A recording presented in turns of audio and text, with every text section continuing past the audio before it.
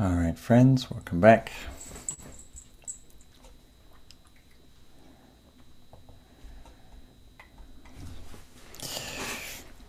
Well, so much for plans. I had all kinds of plans to do in that 5-minute break, but my cat came in from the cold night and wanted some serious cuddling.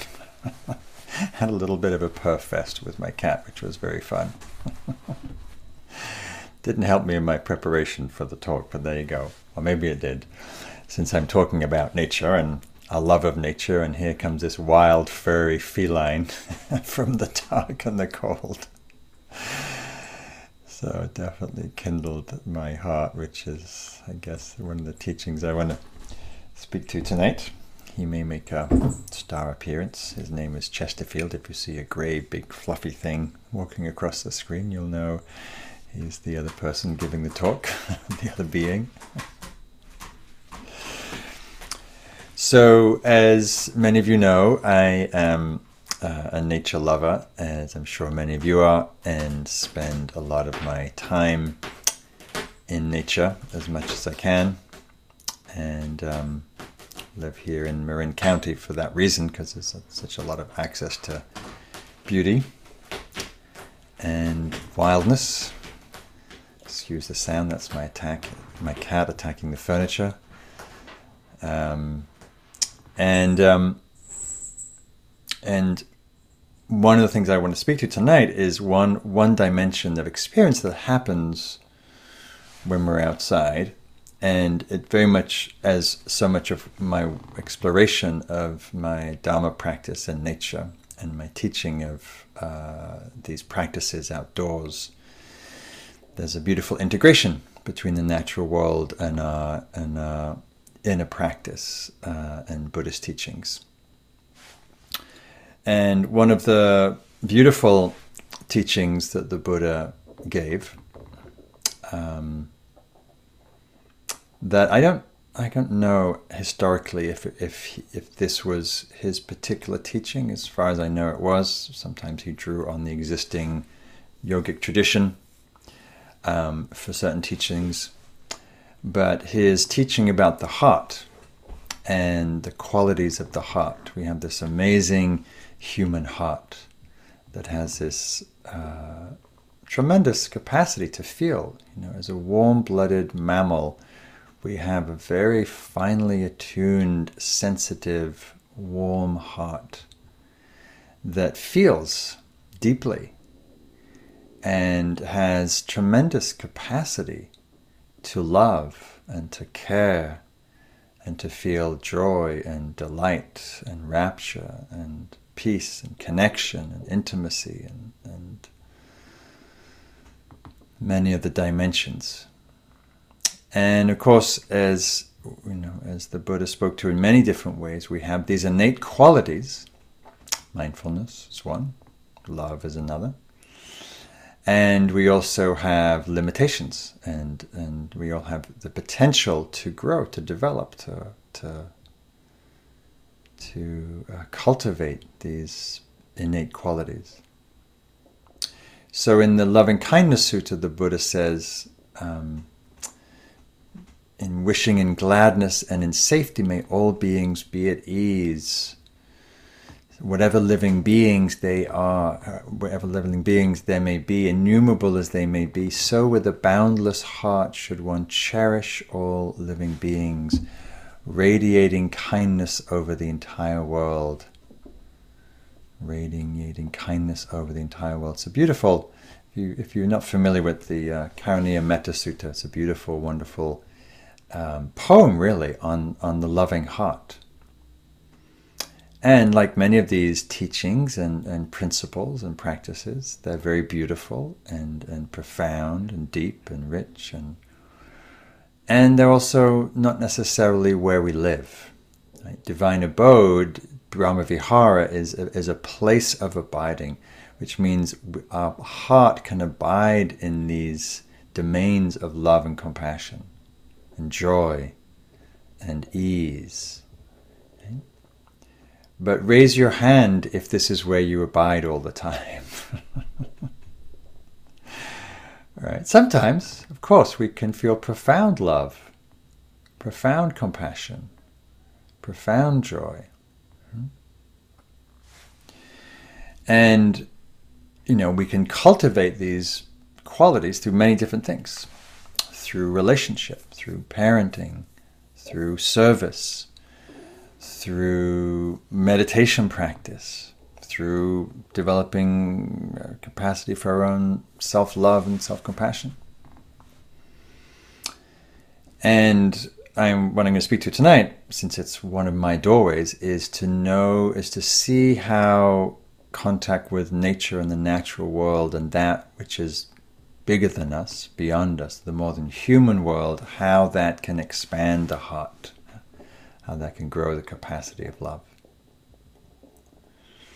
So when the Buddha talks about radiating kindness to all beings, radiating kindness over the entire world, one of the nice things about going out into the natural world is that we start coming into contact with that vast variety of living beings. Right? When we're in our homes, right, it's just ourselves rattling around, and maybe some family members, and maybe a cat or a dog rattling around, but really very, very limited in terms of the range of life. And when we go outside, we're immediately cognizant of a much vaster variety of life. And so when we think about radiating kindness over the entire world, I think the more in contact we are with different life forms, whether that be human or the more than human world, there's more to love, there's more to connect with, there's more to radiate to. And there's about 8 or 9 million species alive on this planet, different species, never mind the amount of beings in those species. And of course, as we know, many of those species are endangered or at risk of extinction, which can also very tenderly pull on the heart. And we can also think about expanding the sense of who are we radiating kindness to. In the text it's considered sentient beings, but we're also expanding the idea of what's sentient. What is sentient? From many indigenous cultures will say, well, there's everything is alive. The rocks, the rivers have presence, have spirit. The trees, the plants, the stars. We're just beginning to sense how intelligent plant life is, tree life is, how they communicate, how they have an awareness different than ours. And sadly, what's happening culturally is we're becoming an indoor species. The average American spends 95% of their time indoors. 95% of their time. And I imagine some people, many more than that. We're becoming a screen-oriented species. And yet, as many of you know, those of you who've been to Spirit Rock, one of the reasons why Spirit Rock and most meditation centers, Buddhist centers, retreat centers, there's a reason why they're in nature. Right? They can be profoundly touching and supportive of practice, of the heart, of wisdom, of awareness, of kindness. Just wave if you've been to Spirit Rock, if you have been practicing on the land in some form or other. Okay, some of you live further afield. But one of the things that I know as a teacher, having taught there for 20 years, more than that now, one of the draws to coming to practice at Spirit Rock is not the buildings, it's not the teachers, it's not the practice, it's the land, it's the nature that's there. And of course, all those other things are helpful too. But I hear this a lot when I'm working with yogis, students there, how much the land has been supporting and nourishing their heart particularly. How the heart's touched. These beautiful wild turkeys that roam around, very eccentric, very beautiful, just walk in and out of different rooms and beautiful. People talk about how they've fallen in love with the turkeys. There's every year there's nests of swallows that nest in a particular place in the courtyard by the Dharma hall. And some of you might be familiar with those nests. They come every spring. They'll be there in a few months. And they'll build these spit nests and they're the nests aren't very big. So as spring moves on, we can see the young ones, and they're shivering either with cold or with hunger or with hope for their parents returning, and it brings incredible tenderness. Right? This is a tendency, like we see the fragility, the sweetness of life. Or maybe walking in the woods and we come across a deer or a fawn or a mother doe licking its fawn or tending to them in some ways, and we feel that sense of delight. It's the joy of seeing an owl cross our path, or seeing the sunset, light up the sky.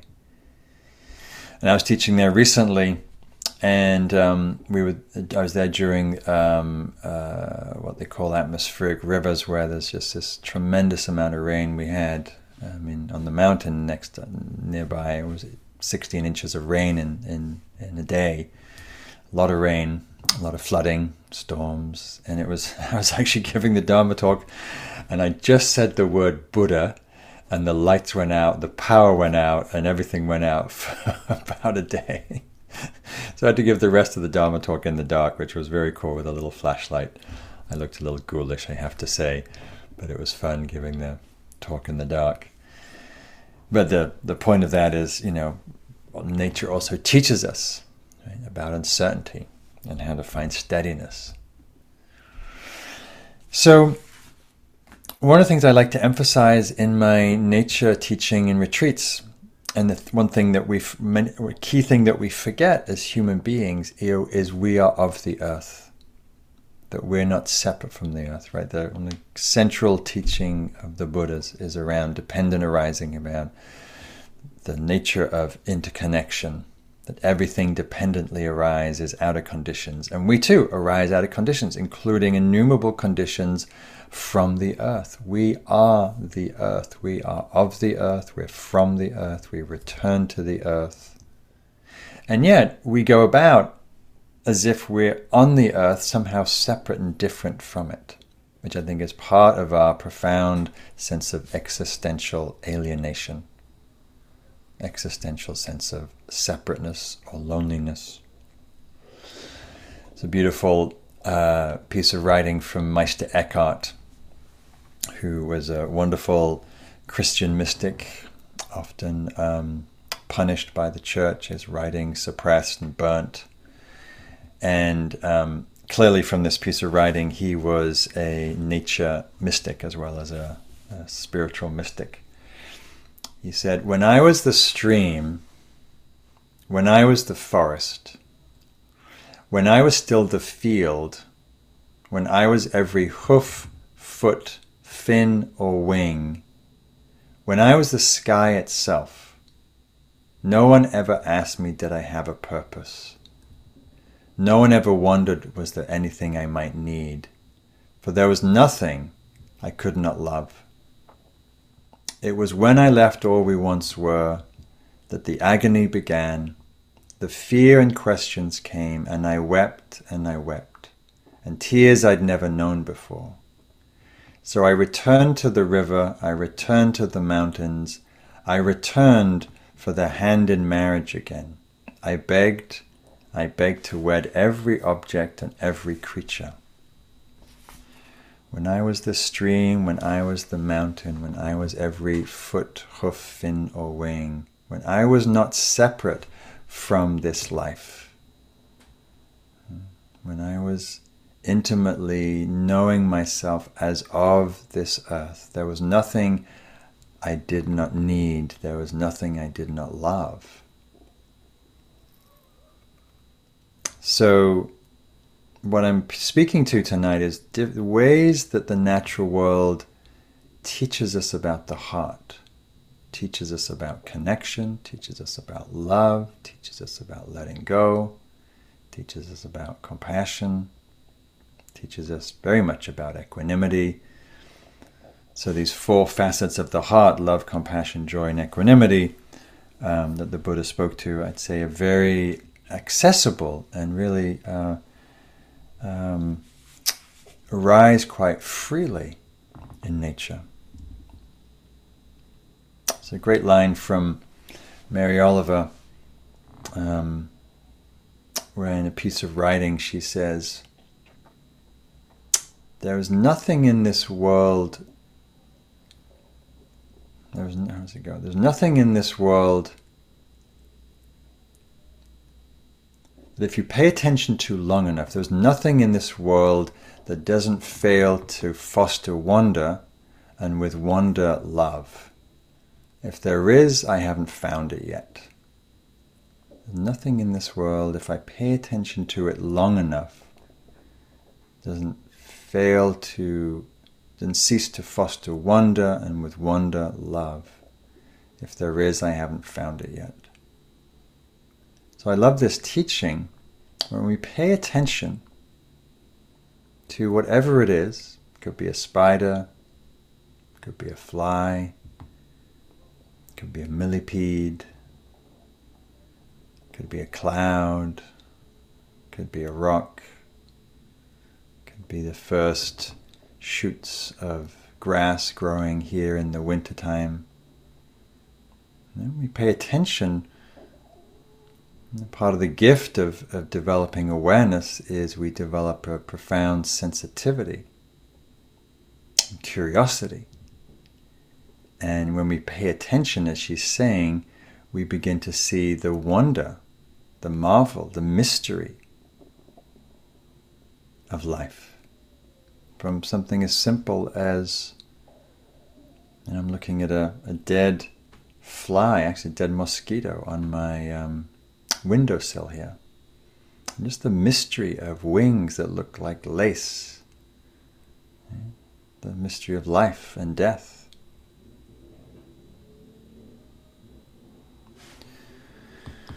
One of the things I think is very important when we go outside, particularly when we go away from human-centered activity and from other people, and we immerse ourselves in a natural environment. Well, there's a whole variety of things happen when we do that. But one of the things is we start to be less wrapped up in ourself. We often, being around other people seems to exacerbate the sense of self and self-consciousness and self-referencing and comparing, and you might have noticed that. When we go out into nature, park, even your garden, to the woods, we come into an environment that's not busy selfing, comparing, judging, criticizing. Right? Anybody feel more accepted when you go outside, when you go into the woods? Is the forest kind of like, nah, I don't really like what you're wearing. You need to get a new, cooler set of boots. And now I think your hat's a little, No, it's just, there's a sense of gracious welcoming and invitation. And nature, one of the beautiful things about nature and this earth is it is as it is. Right? There's a lot of wisdom teachings about meeting things as they are, being with life as it is. And nature is profoundly is as it is. And so it's a great mirror for us in that way of what it means to be as we are. And what does it mean for you to let yourself be who you are, whatever that is.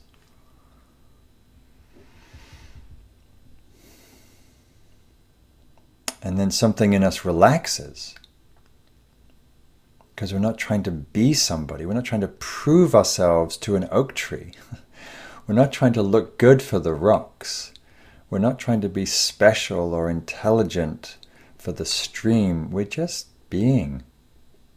Its beingness brings out our own beingness. Its presence brings out our own presence. It's a beautiful poem from New Zealand poet Fleur Adcock, and she says this really beautifully. I'll read it because it's people love this poem. It's called Weathering, and she writes, literally thin-skinned, I suppose, my face catches the wind off the snow line and flushes with the flush that will never wholly settle. Well, that was a metropolitan vanity, to wanting to look young forever, to pass. I was never a pre-Raphaelite beauty, nor anything but pretty enough to satisfy men who needed to be seen with a passable woman. But now I'm in love with a place which doesn't care how I look, or if I'm happy. Happy is how I look, and that is all. My hair will grow grey in any case, my nails chip and flake, my waist thicken, and the years work all their usual changes. If my face is to be weather-beaten as well, that's little enough lost, a fair bargain for a year among the lakes and the fells, when simply to look out my window at the high pass makes me indifferent to mirrors and to what my soul may wear over its new complexion. So she's talking about that profound acceptance and naturalness and uncaring and just being herself that nature is calling forth from her in very beautiful ways. As we can feel the freedom in her writing and the joy in that, not caring, just letting her face redden and her hair grow and the joy that comes from just being herself. And this is a profound teaching, to be as we are, to be okay with who we are. You know, we live in weird times for many reasons. One of the weird times, maybe it's good, it has some good in it, but is that there's maybe it's more accentuated here. I live in the Bay Area in California. But we live in times of perpetual self-improvement, self-growth, self-help, self-development, actualization, and 10 other names you can call it, right? And I'm not. It's not a bad thing, but it becomes a thing. It becomes an obsession, or it becomes this great line from Lao Tzu that I like to quote: the most important thing to do is to be. All of that self-improvement often robs us from being. Right? We get very busy doing, accomplishing, growing, changing, developing, and there's a place for all of that. But what often gets missed, and I think this is where the wisdom of Dharma comes in, is to profoundly to meet what is, and to be with what is, including ourselves and all of our beauty and vulnerability and tenderness and messiness and idiosyncrasy. Just like an oak tree is incredibly wild and varied and idiosyncratic. They're not self-improving. They might be growing, but they're not self-improving. They're being as they are. And so hopefully when you go outside, you feel at times a sense of, oh, right, I'm around beings where there's a sense of this is what is, and it's enough. And I'm at home here. This is our home. It's a line from the poem Wild Geese: no matter who you are, the world offers itself to your imagination over and over, announcing your place in the family of things. It's the world, the natural world is inviting us here, just to be. And in that being, there can hopefully be a sense of relaxing. And in that relaxing, the heart opens when we're relaxed. Not when we're thinking we should be different, when we should be somebody else.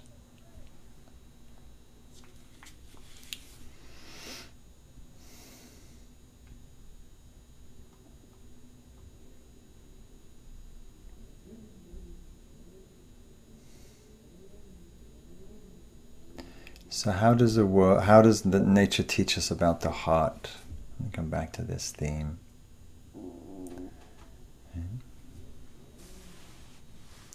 Well, it just so happens we're born in a beautiful, beautiful planet. I just watched the movie Dune, which is a lot of very uninhabitable planets. And,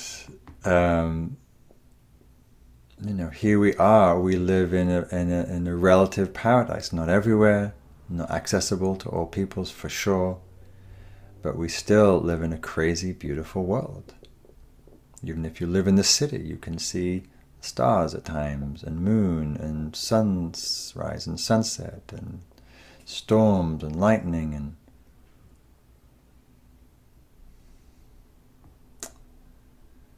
so you may think for yourself, you may reflect, how does nature teach you about love?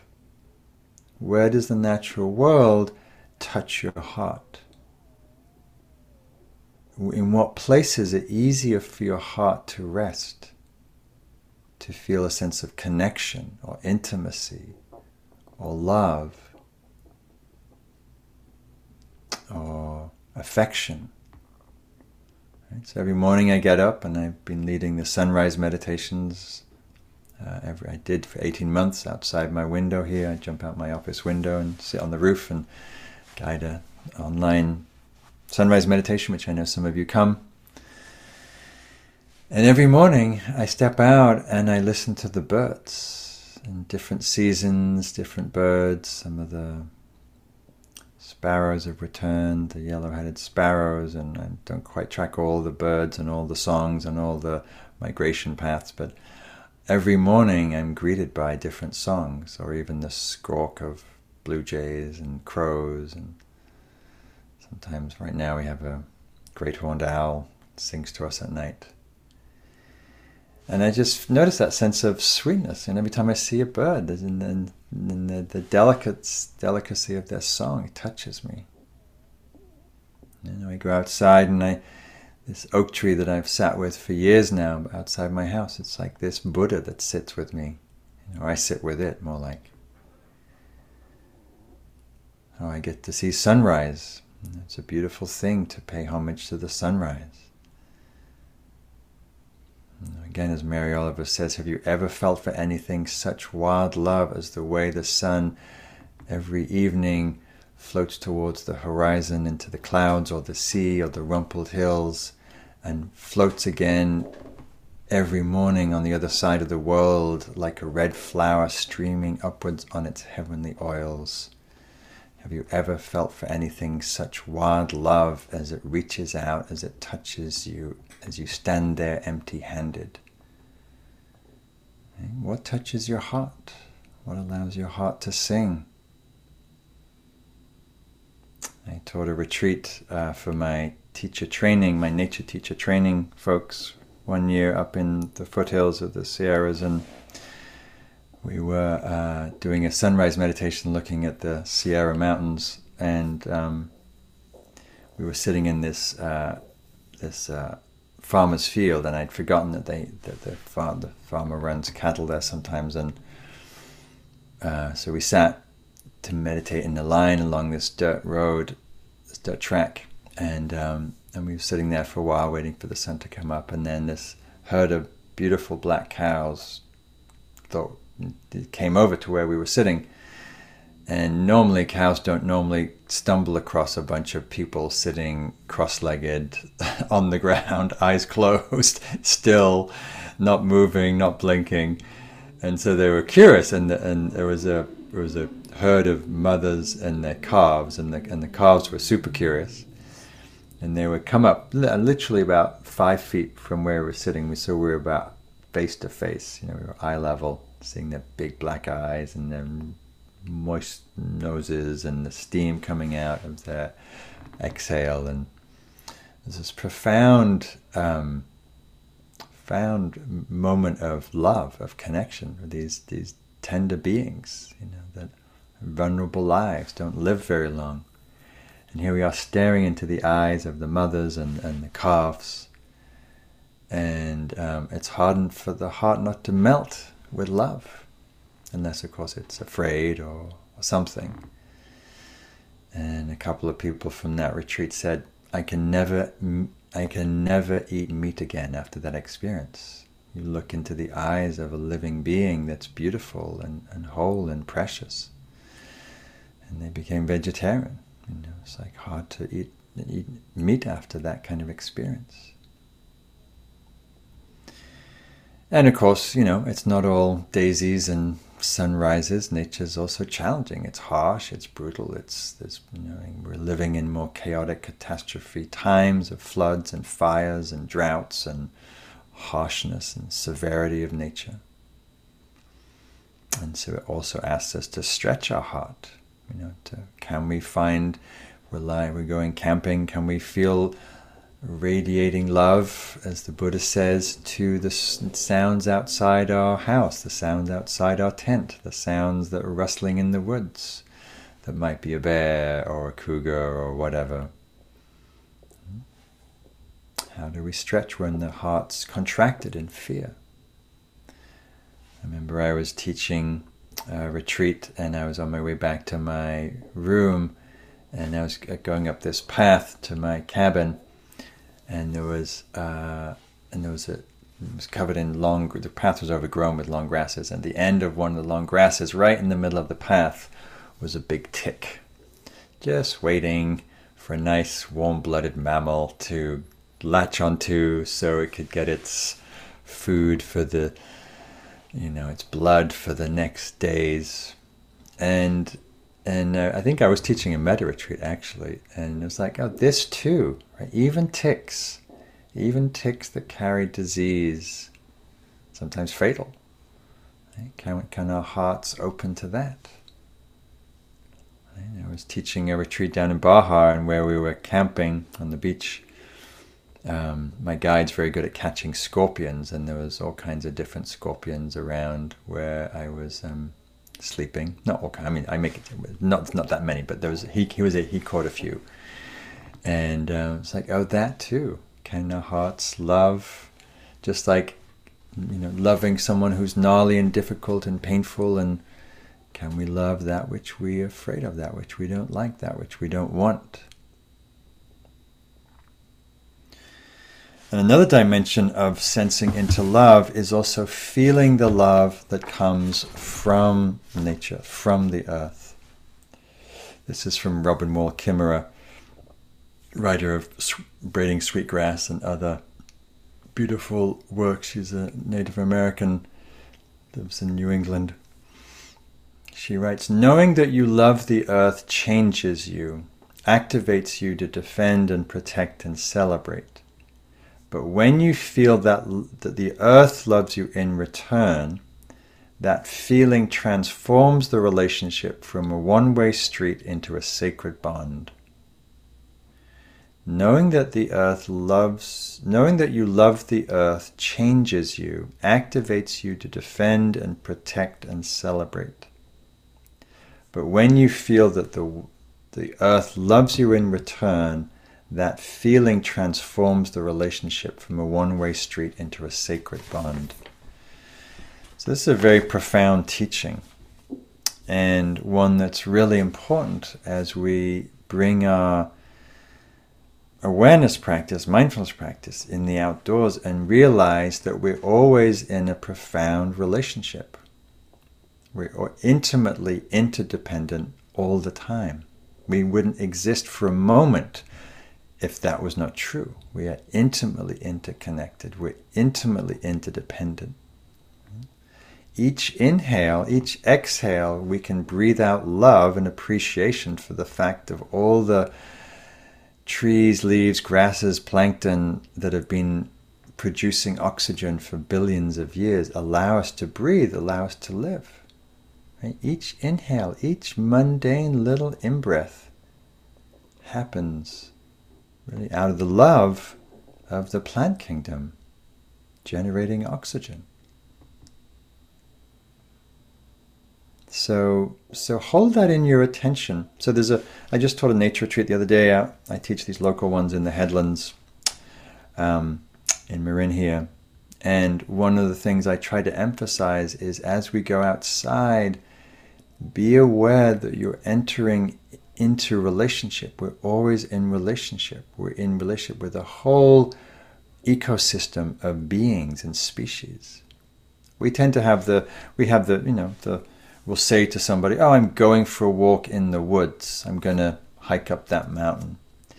And it's very much a self-referenced perspective, and it's fine. It's describing one sort of facet of that activity. But as you walk through the woods, or as you stroll through the park, or as you sit on the beach, you are part of that ecosystem in that moment. You are part of that life. So the birds that live in the trees, and the trees that are feeling your vibration, and the snakes and the gophers that are sensing you, you're just another part of the forest moving through itself. And when I was writing my first book, Awake in the Wild, my friend sent me a story. Do I have it?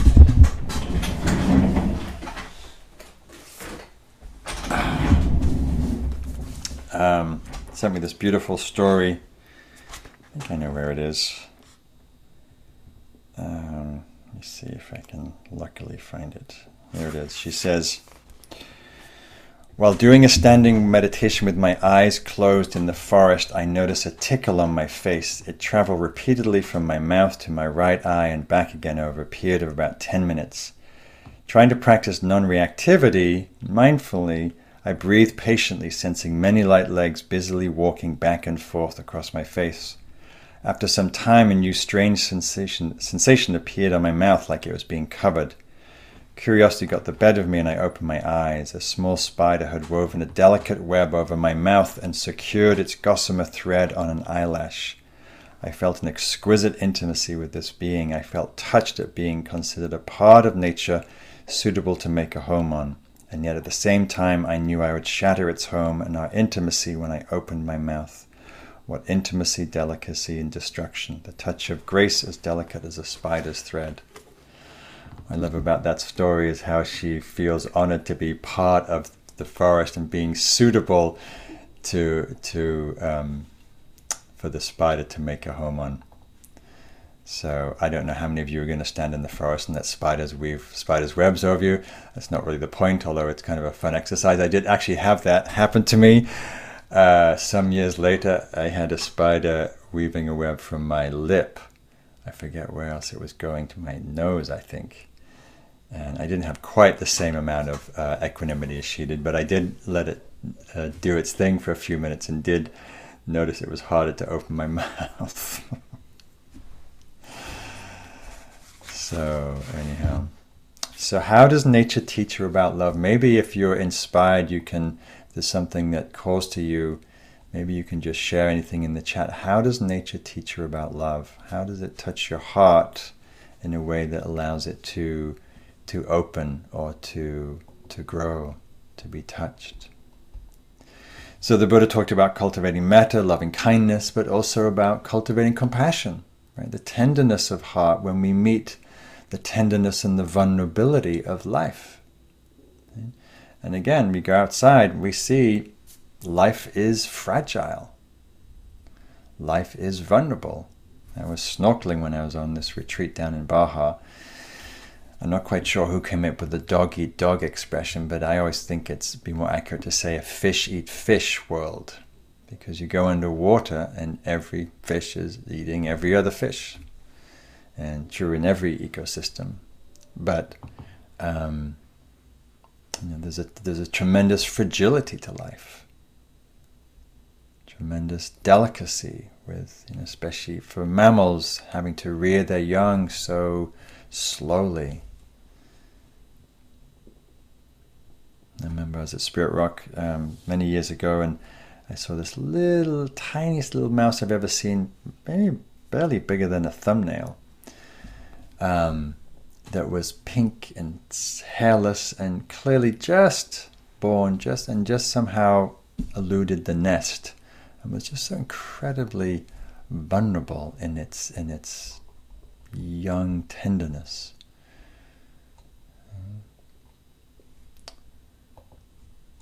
So I'm just taking a look here about how people feel love in nature. The acceptance of me as I am, not as I perceive myself. Nature shows me the perfect existence in just being. Noticing the life force fallen trees share with all of the organisms around them. Right, so maybe we feel tenderness for the animals, for the beings that we come across.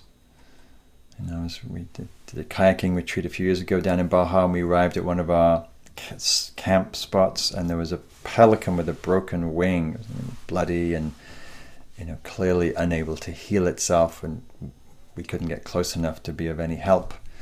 And it was just tremendously tender to see life. There's no animal hospitals in the wild. An animal gets injured, they tend to die or get eaten or both. And or you walk out into the forest now and you see the stress of the forest and the stress of the trees and the stress of the animals in the fires and in the floods.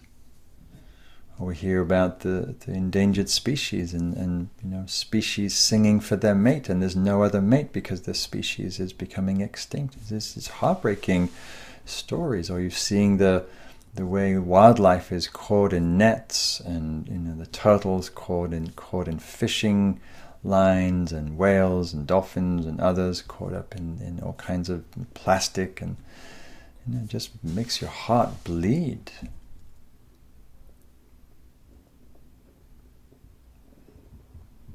But it's important, that we bring our awareness, that we bring our attention to life, both its beauty and its how it touches our heart, how it evokes compassion and care.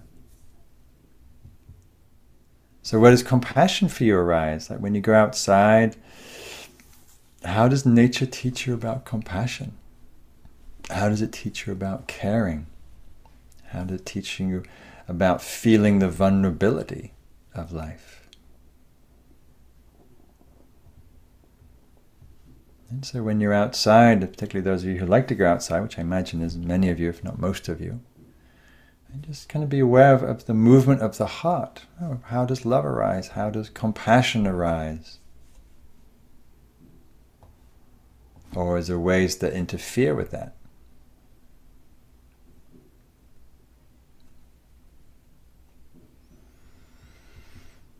So people are writing about the gifts that nature brings us, how it brings us joy and healing, beauty, quiet, miracles.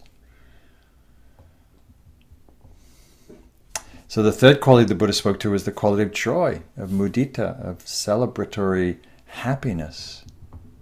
Right? And I think this is probably the most common experience we might feel when we go outside. In our hearts, we feel touched with delight. We feel touched with joy, with wonder, with awe, with a sense of beauty and rapture.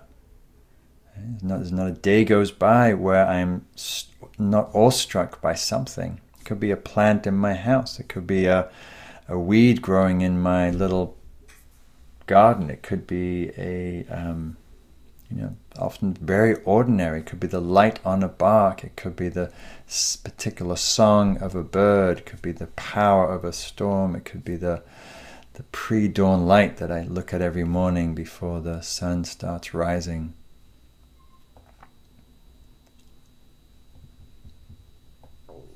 And I think this is also a very important one that in these times that for most of us are challenging, they're uncertain, they're stressful, pandemic, there's all the different stresses that are happening. It's important that we go outside and know what nourishes your heart. How do you take care of your heart? By being in the conditions that support it to flourish. Whether that's being with loved ones, with friends, in nature, in meditation, community.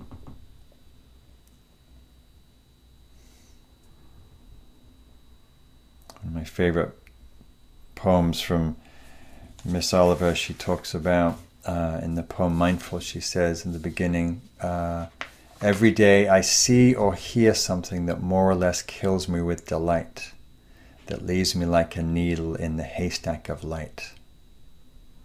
And she's not talking about looking at her phone. She's not talking about scrolling on Twitter and TikTok or whatever. It's like there's a devices are interesting and helpful and useful and necessary, and there's a certain quality of joy or delight or rapture or connection that happens when we're away from our devices, when we're away from the comfort of our home, when we're outside in the elements. It's a poem I wrote about bees. I have a particular fondness of bees and their wondrous pollination skills, and it's called Bees in Paradise. This was a particularly spring summer day, and there was a lot of bees nuzzling into the flowers. Today a bee came to visit, resting a while on my hand, her face so covered with pollen she looked blissful, having spent the day wading through fields of blossom. A new golden gown shed everywhere she went, yet every now and then she ceased her busyness to rub her delicate arms, to brush some pollen dust from her body, leaving a pile of sweetness tasting as delicate as she. And then again she flew to the lives that turned their bright faces to the sun, to swoon in embrace of petals, gathering fresh seeds of rapture. What simplicity, what joy, a life going from one smiling flower to another. Oh, that life were that simple, that sweet. Oh, to see your smiling face immersed in spring's bosom, covered in yellow happiness. Right? Something as ordinary as beings pollinating. Or it could be the playfulness of your cats, like it is for mine. That's also, they are wild in their own way. Right? So, I teach a lot about joy, partly because I teach a lot about nature and being in nature, and it's such a gift that we're given. I was very cognizant when the pandemic started last year. Here, at least in Northern California, it was a very beautiful spring, as I'm sure it was in every part of the world where spring was happening. And it was so interesting to be part of this sort of global process of stress and trauma and lockdown. And at the same time, nature was just abounding with beauty and with green and with lushness and with abundance and with fecundity and with blossoms and fragrance. And it behooves us to actually to avail ourselves of that. And then lastly, the Buddha also spoke about the quality of equanimity, this quality of balance or steadiness in the midst of things, right? And nature is, I would say, the perennial teacher around how to be steady and easeful, balanced, grounded, centered, resilient in the midst of things. And just look at any landscape, mountain, coastline. I was sitting on the ocean, by the ocean the other day, and just this relentless pounding of the ocean, and just this steadiness of the rocks and the beach, right? The storms that plow through, and again, the resilience of trees, of mountains, of landscapes. I'm off to teach in the desert next week on a nature teacher training. And I'm going to be just north in the mountains in southern Baja, and it's very wild and harsh, and we meditate under these tall ficus trees. There's these very beautiful, like 60-foot ficus trees, and they seem to only grow right in the middle of these massive crags. There's these beautiful boulders about 10 to 30 feet high. And these ficus trees, their roots look like molten wood, because they melt over the rock, and then they somehow split the rock and they find water source. And talk about resilient. And these beautiful, abundant trees growing in the harsh desert, in crags, out of rocks. So Excuse me, I have to let one of my felines in.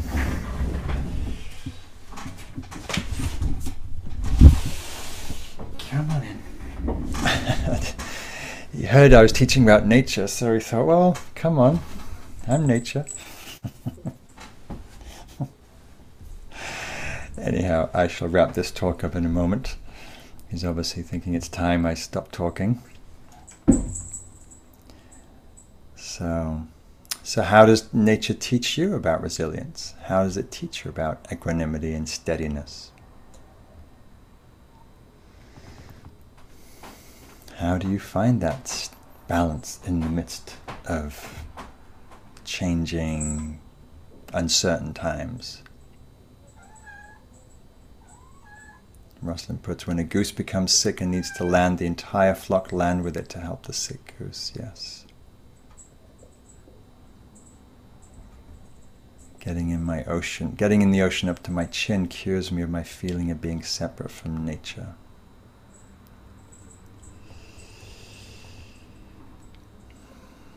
Yeah. So the point of me sharing all this is really just to, as I often do, is just an invitation to be curious as you go outside, as you take your practice outside, whether it's in your garden, in the park, walking around your neighborhood, getting further out into the woods, along the coastline, by a stream. Notice how the natural world's constantly alluring your heart, constantly touching you, evoking a variety of emotions, including the tenderness and sadness of what's happening with our planet ecologically, holding both the joy and the sorrow, both the love and the grief. And that's all part of it.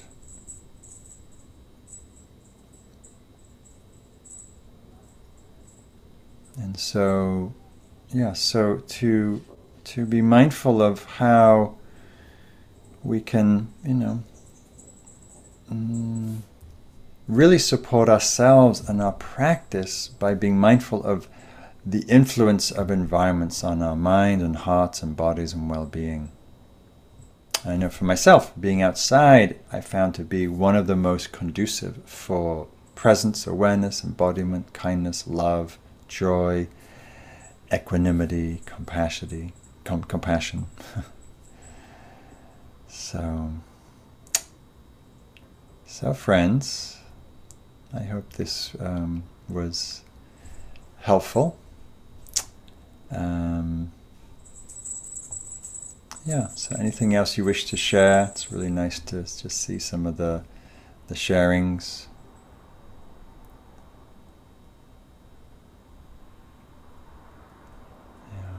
It's an interesting line.